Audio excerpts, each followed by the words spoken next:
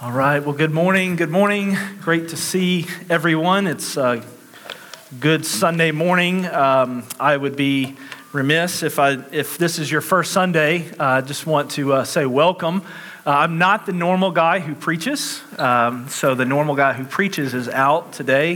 He's got a hurt back. I'll just leave it at that. So in God's providence, He already had me on the books to preach today. And Jeremiah says to give your sons and daughters in marriage. And today is my anniversary to my wife. So 12 years. They have been long 12 years for her and a blink for me. So it has been a blessing, and I'm grateful this morning. So we're going to be in Jeremiah 29, and let me throw out a couple things to you.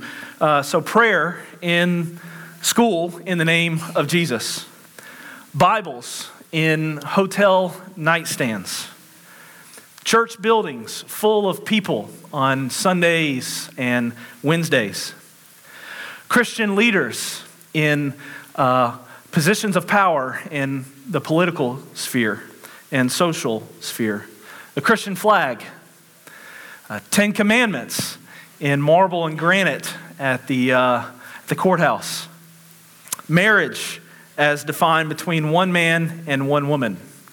These are all tangible evidences of God's presence for a good number of people who claim to be Christians in America. And maybe there are other realities for you that you see as familiar or essential to your own well-being and experience of the presence of God.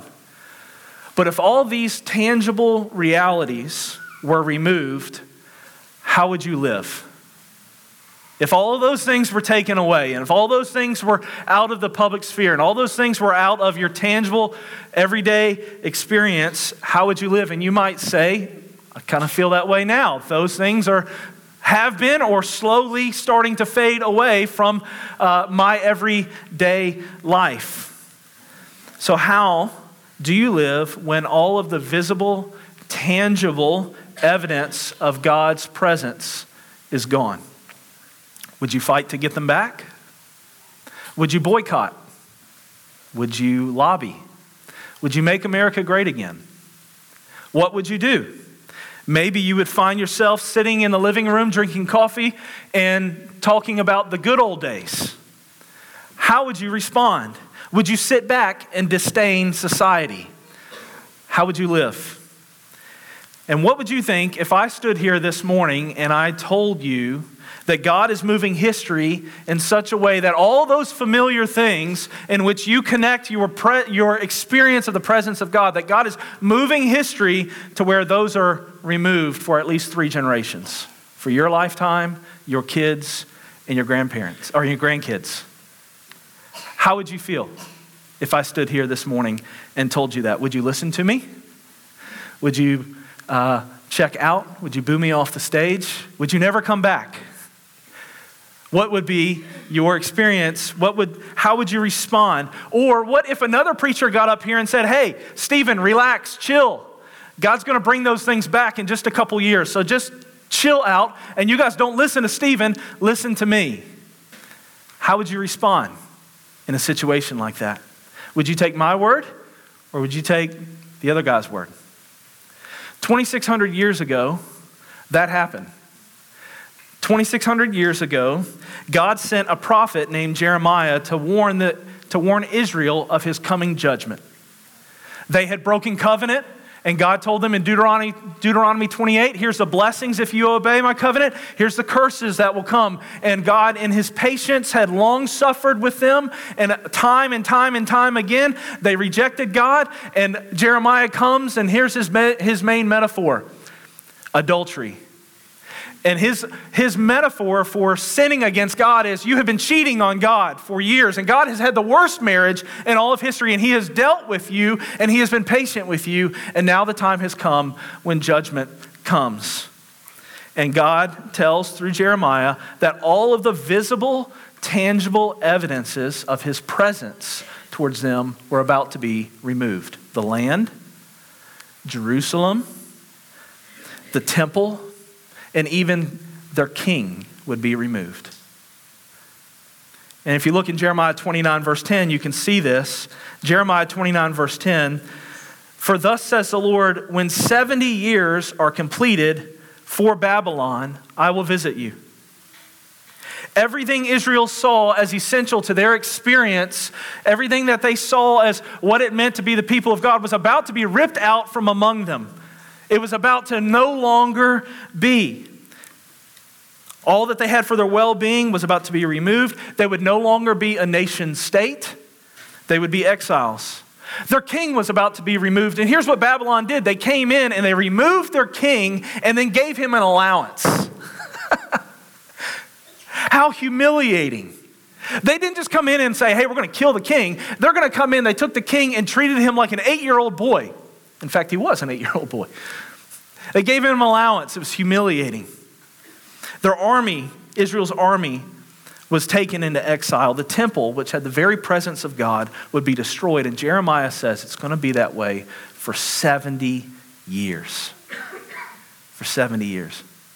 Imagine if I come here this morning, I'm like, hey guys, we're going to be setting up chairs in here for 70 years. Rodney is probably running out. He's shaking his head right now. He's like, no, not going to happen, man. Not going to happen. Like, go find somebody else, all right? At the same time, there was a preacher named Hananiah, and he comes to the scene and he says, what Jeremiah is saying is wrong. Why would God do such a thing?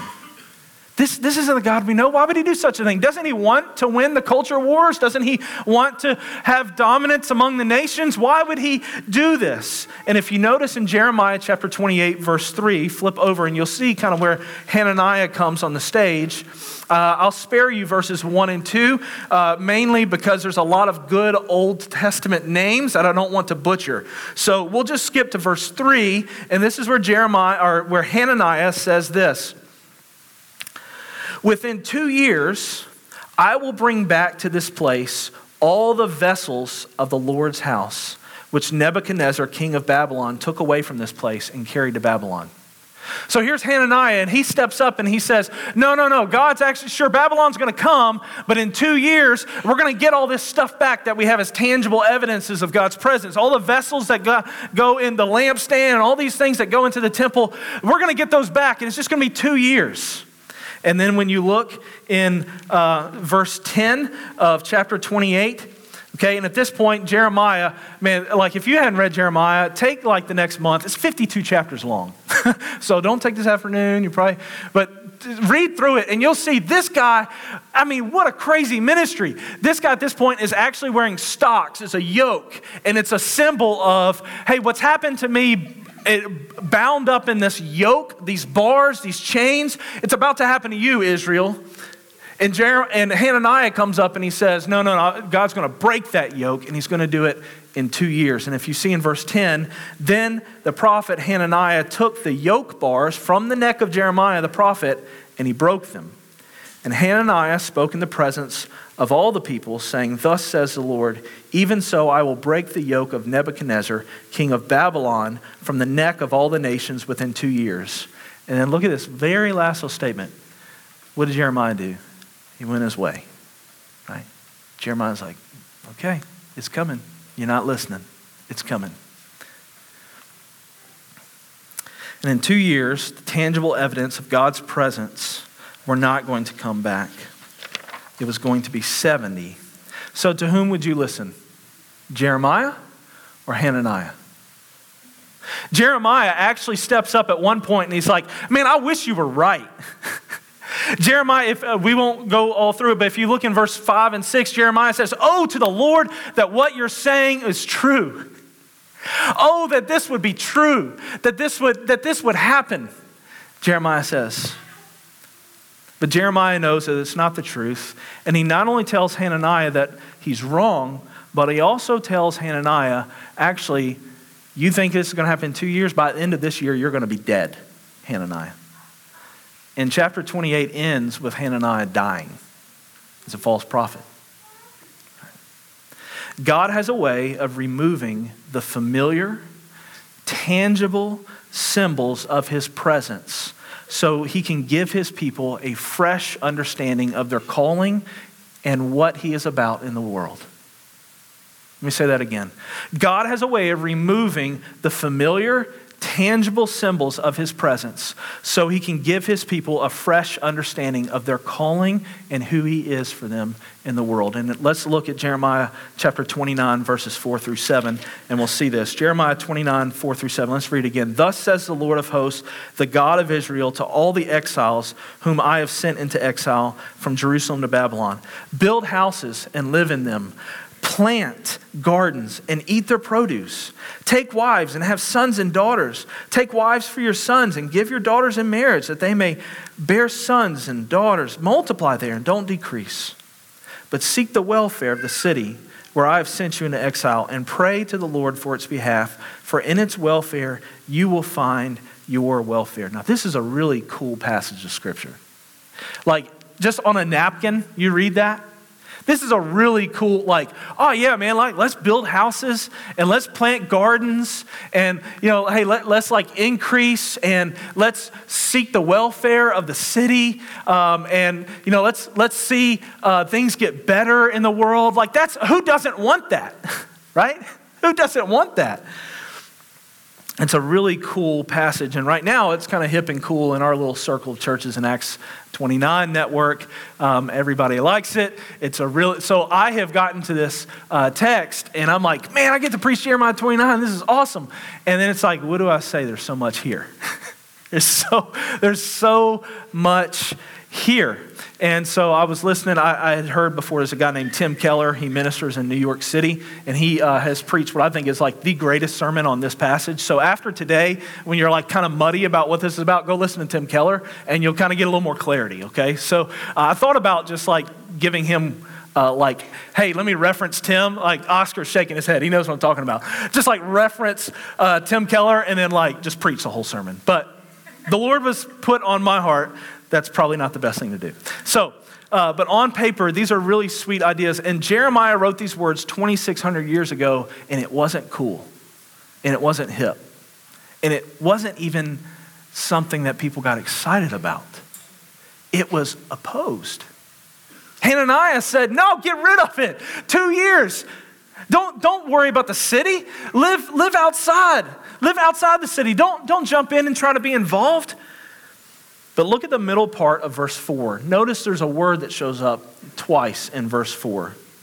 Thus says the Lord of hosts, the God of Israel, to all the exiles whom I have sent into exile from Babylon, from Jerusalem to Babylon. Exile. Exiles. That's not cool. Being driven away from your homeland, not cool. Babylon was about 1,700 miles from Jerusalem. Okay? So they weren't flying these people on first class flights. It wasn't a Babylonian Air. It wasn't, there wasn't an Uber where you just swap. I don't know how Uber works. I live in Pecan Grove. So it's like, it wasn't like an ease of transport from Jerusalem to Babylon. 1,700 miles. Like we're walking from here to Dallas to Oklahoma to what's even past Oklahoma? Kansas, Nebraska, South Dakota, North Dakota, and then we get up to Manitoba or something. Two people in this room probably know who Manitoba is. And that, we're walking all the way from here to there. Exiles, driven from everything we know. From everything that we know. And God says to Israel, I want you to pray for the very people who are driving you away from your home. I want you to pray for them. The very people who have disrupted everything you know, I want you to pray for your enemies. And I don't want you just to pray for your enemies on their behalf. I want you to seek their welfare. I want you to live in such a way that you don't flourish unless they flourish.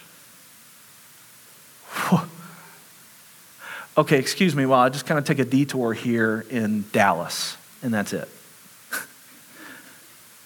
There were waves of deportation to Babylon. And Jeremiah is saying, you got to go. You got to go. God's coming into Jerusalem. He's going to wipe it out. You got to go.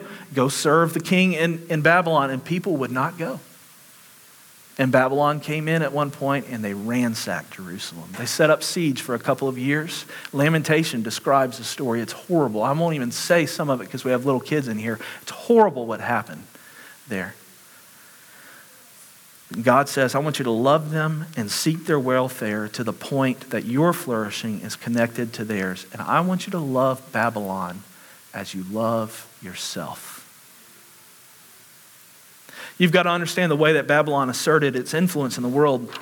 See, there were previous empires like Egypt, for example, who would come in and they would conquer a people. And we have the book of Exodus and we see this. They would conquer a people and they would bring them in and they would enslave them and make life hard for them. And what Babylon realizes, that doesn't actually work because those people end up getting ticked and they uprise and they overthrow your nation, which is what happened with Israel, the exodus of Egypt, right? They left and there was a big gap in their society. And so Babylon said, you know what? We're going to spread our rule and our influence not by pushing people down. We'll push them down just for a little bit, but then we're going to bring them in. And that was the way that Babylon exercised its authority. So over time, what they would do is they would give the best that Babylon had to offer to the peoples that they dominated. So that you would take on Babylonian ideas, Babylonian culture, Babylonian values, Babylonian education, literature, all of it. We have the story of Daniel. There's a lot going on in the Old Testament at this time. Daniel is happening during this time. If you've read the book of Daniel, Daniel is, Daniel in the lion's den, Meshach, Shadrach, Abednego, all these, like if you grew up in church, you know these names. That was happening during this time. And Daniel was a young, good-looking, skillful man, and he displayed a great amount of intelligence. And so Babylon said, oh, let's take him. And they brought him in. And for 3 years, he enjoyed the best that Babylon had to offer. They even changed his name from Daniel to Belteshazzar. I mean, that's a full, like Myshrall. I thought that was hard. Belteshazzar. Like, what in the world? Because what are they doing? It's assimilation, cultural assimilation. They're bringing them into so that over time, they would lose their identity and their values, and they would take on Babylonian. And then the power would go from pressing them down to bringing them in to now changing their hearts and making them identify as Babylonians. And this approach, assimilation, is when a minority group comes to resemble a dominant group. Its language, its literature, its value, its culture, its behaviors, its belief. And you can see this in Jeremiah 29, verse 6, where God tells them, look what he says at the end of verse 6, 29:6, multiply there and do not decrease. Don't fully assimilate to the culture. Don't partially assimilate to the culture. Don't decrease. Don't decrease. I've taken away the familiar, tangible symbols of my presence, the land, king, Jerusalem, temple, not so that you can assimilate into a broader culture. I've taken away the land, the king, the temple, and Jerusalem so that you can understand what's underneath the heart of all things, of all those things. Loving your enemies. See, in Israel's history, they didn't have a king, right? And what did they want? They wanted to be like the nations for so long. And if you know the Old Testament, they wanted a king. And finally, God gives them a king. And God loves them, right? Israel's being an enemy, but he gave them what they wanted. He loved them. Like what? And that's what's underneath all of this: land, king, temple. I'm gonna let you know this is what God, the heart of God, is about: is loving enemies. Most societies and cultures and cities will tell you to love other people. Most worldviews will tell you love yourself. No one says love your enemies. But the mark of what it means to be the people of God is this: love your enemies as you love yourself. Why? Because God demonstrates his love in this: that while we were yet sinners, Christ died for us. You see, while we were enemies with God, he reconciled us to him. That's the heart of the gospel. That's the good news. That's if you don't know anything about Christianity, that's why we're here in this room. Because at one point I was an enemy of God. I took his air that he gave me, I breathed it in, and I I committed adultery on him. I was an enemy of God, and yet God didn't squash me. He brought me in, but you know how he brought me in? At his own expense. He reconciled us to himself by exiling his son. That's what the death of Jesus was. He goes and dies on a cross, and you know where he goes and dies? Outside the city of Jerusalem. He's exiled. All of my sin, all of the enmity between me and God has been put on Jesus, and Jesus was sent out. Colossians 1, we read, we don't have to turn there, but we read this as our call to worship. Colossians 1 says this, that I think it's in verse 13 or 14, that God transferred us from the domain of darkness and moved us into the kingdom of his beloved Son, in whom we have redemption. And do you know what redemption is? The forgiveness of sins. You want something tangible? Give generously to your enemy and seek their good. You want something physical you can put your hand on and see that'll change you? Love your enemy and seek their good just as you would for yourself. What Hananiah was saying is, okay, Israel, go to Babylon, but use it for the benefit of our people. Don't engage, just kind of hang out and buckle down for 2 years, enjoy the benefits of Babylon, take what you can from it, and we're good, they're evil. Don't engage, just kind of consume. And then in 2 years, God will bring us back to the way that things ought to be. Stick to our tribe. And Babylon is saying, no, come on into our city.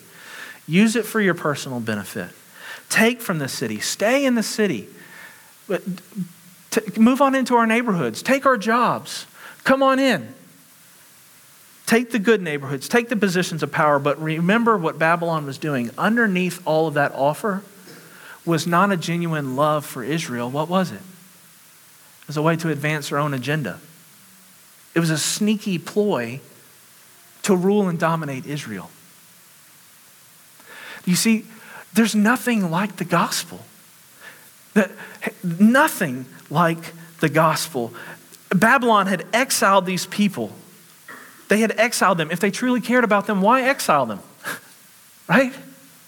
Why rip them from everything that they know? And God says, neither assimilate to the broader culture nor associate only with your tribe.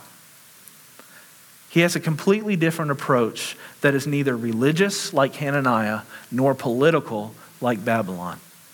God's approach for you is something completely different. And one day, God shows up on the scene. And just listen to these words. This is what he says. You've heard it said, an eye for an eye, and a tooth for a tooth. But I say to you, do not resist the one who is evil.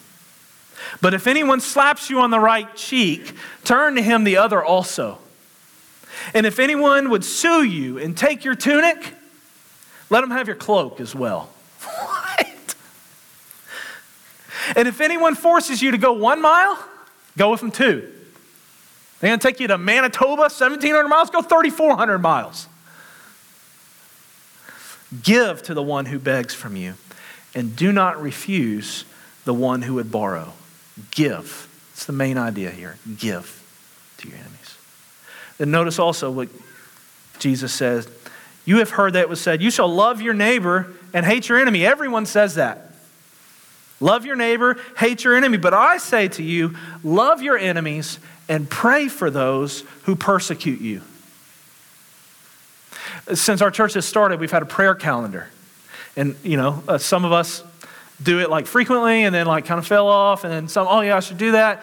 But some of us in this room have a prayer calendar. And it's like, hey, today's my day. How can I pray for you?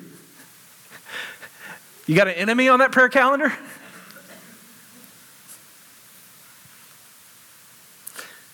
I say to you, love your enemies and pray for those who persecute you, so that you may be sons of your Father who is in heaven. For he makes the sun rise on the evil and the good. He sends rain, the rain that came through this past week, rain on both the just and the unjust, and that was from God.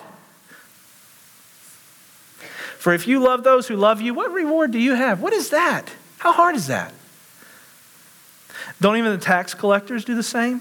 And if you only greet your brothers, if you're only kind to your tribe, the people that look like you, sound like you, have the background that you do, if you only love your brothers, what are you doing more than others? Don't even the Gentiles do that? You therefore must be perfect as your heavenly Father is perfect. And this is what Jeremiah 29:7 is all about. What does God say? Seek what? The welfare. But seek the welfare of the city where I have sent you into exile, and pray for its behalf, for in its welfare you will find your welfare. Jeremiah 29:7 is all about love your enemies as yourself, give to them, and seek their good. You know, this word welfare, we talk about it quite often in this church, actually. It's the Hebrew word shalom. We mention that. If you've been around here at any time, you have heard Lance or Josue, anyone who gets up here and preaches has talked about this idea of shalom, because it is a value that we have as a church. And simply put, shalom means peace, but it's not the kind of peace where you just kind of feel good between two people. It's the all things work together for the good kind of reality. It's a social, economic, financial, racial, cultural, all these things work together for the good. It's the way that things ought to be when God created earth. It's a picture of the things working together the way they ought to be. And God says, don't just pray for Babylon, move in and make it look like the garden was supposed to be. And this is why our tagline as a church is for Jesus and what? For good. We're not here in Richmond to consume Richmond. We're here, we want to see Richmond better. We want to see Richmond better. We want to see good come to this city. And God removed the land and king and temple and even Jerusalem, so Israel could experience a fresh understanding of what it means to be his people.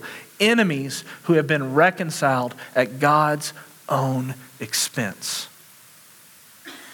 So what would be the tangible if it's not a land, if it's not a king, if it's not Jerusalem, if it's not their political boundaries? What would be the tangible presence of God for these people while they are in exile? Look at Jeremiah 29:5. What does he say? Build houses and live in them.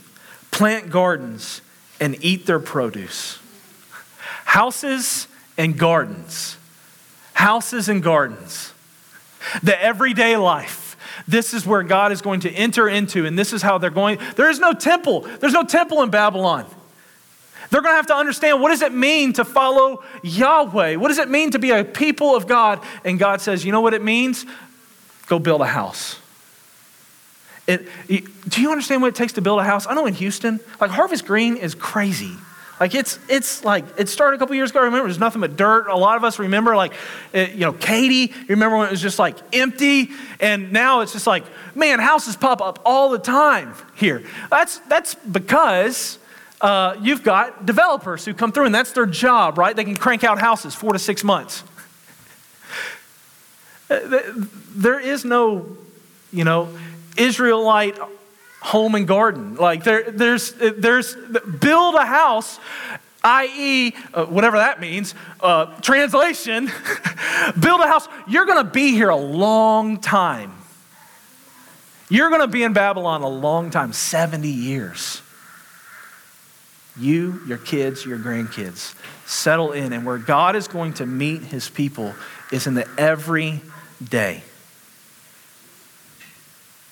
Not prayer in the name of Yahweh before school, not copies of Torah in the hotels, not temple full of people during the week, not even being a moral majority in Babylon. God was giving his people a fresh understanding of their calling, of who he is, and the tangible reminders of that is centered on a house and gardens.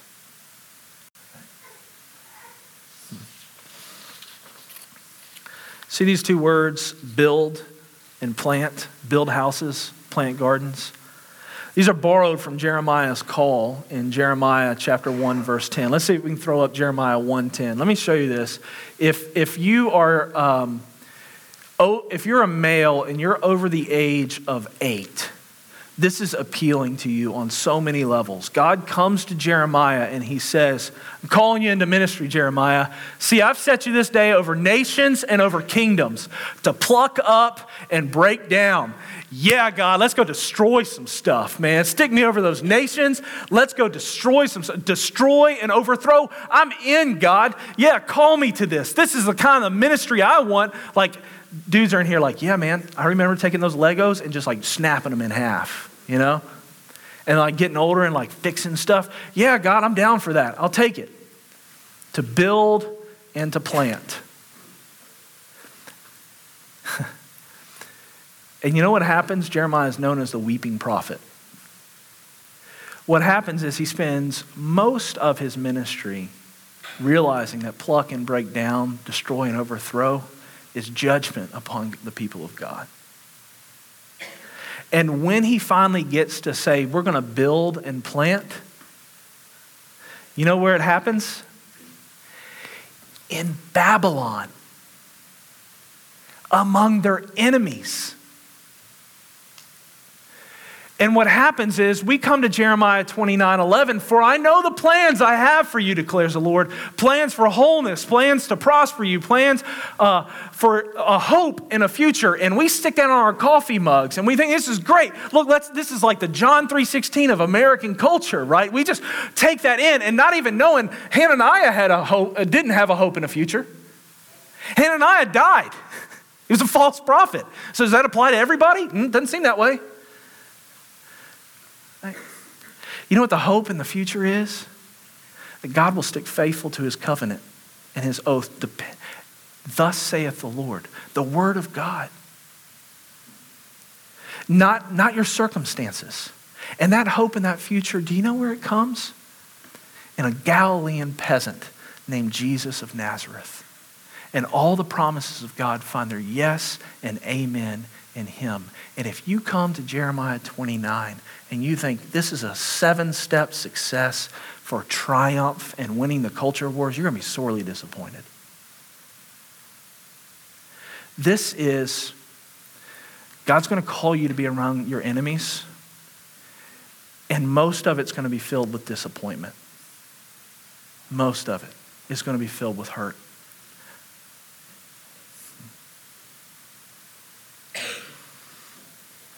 But my plan and my hope and my future for you is Christ. And God has begun to break into a hostile world and reconcile people to himself. God is calling you to endure disappointment and hardship and adversaries and your enemies, and yet still in the midst of that, seek the shalom of the city. How can you do that? The only resource for that is if you orient your life around the gospel of Jesus Christ, where God has done that.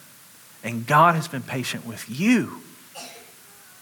Where God has given you and given you and given you when you ask. But yet on some hand, in the wisdom of God, it was good for him. He sought my good and didn't give me what I asked. There's wisdom in that. And we all have this call in our lives, so we know a little more of the presence of God. And this is the same God who sought the shalom of the world at his own expense for his enemies while enduring the shame. So let me ask you, as we live as exiles in this, we continually become more of a minority in our culture. A Christian worldview is so foreign. Now, a biblical worldview, cultural Christianity maybe, a biblical worldview is becoming more and more foreign. So let me ask you this, businessmen, entrepreneurs, in your business plan, do you just have for your own flourishing, or do you think about how can I even help my competition? How can I bless the city? You think that way? I don't.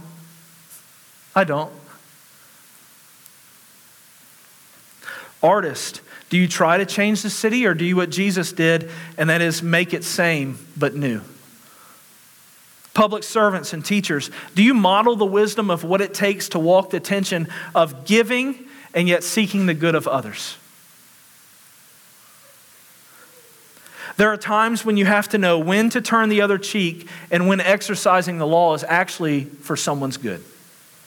Someone comes to you and they're employed. Let's just give you a practical example here. They're employed by you, and they ask, and you give, right?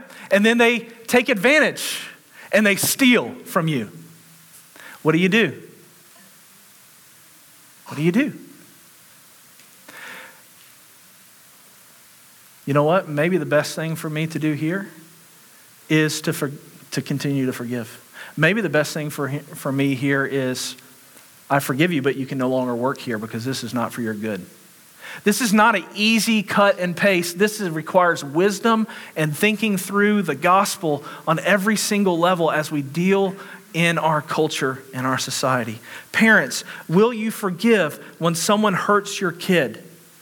Will you say to your enemy, I forgive you, and at the same time I exercise wisdom for what's good for that person is probably not to be around my kid. But yet at the same time telling my kid, God is near to us God loves the brokenhearted. God is near to the brokenhearted. Don't put your hope in circumstances. Don't put your hope in even your friends. Put your hope in Jesus.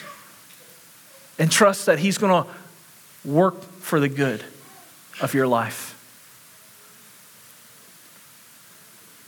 So I don't have all the answers. I have read through this passage this week and wrestled, and I probably had like 20 things on my mind. But the one thing the Lord kept putting on my heart and convicting me of is, do I love my enemies? And what does that look like to genuinely love my enemies? And I can't give you the answer for every single case that you're going through. But what I can tell you is, consider the gospel. Consider that God has brought you in if you follow Christ, that God has brought you in even when you were an enemy of His. And how do you push that love and that mercy and that grace back out, all the while trusting in the justice of God? It's not easy, man. It's not easy. In fact, it's going to be messy. But our hope is not in our circumstances. Our hope is in our Savior. Let's pray.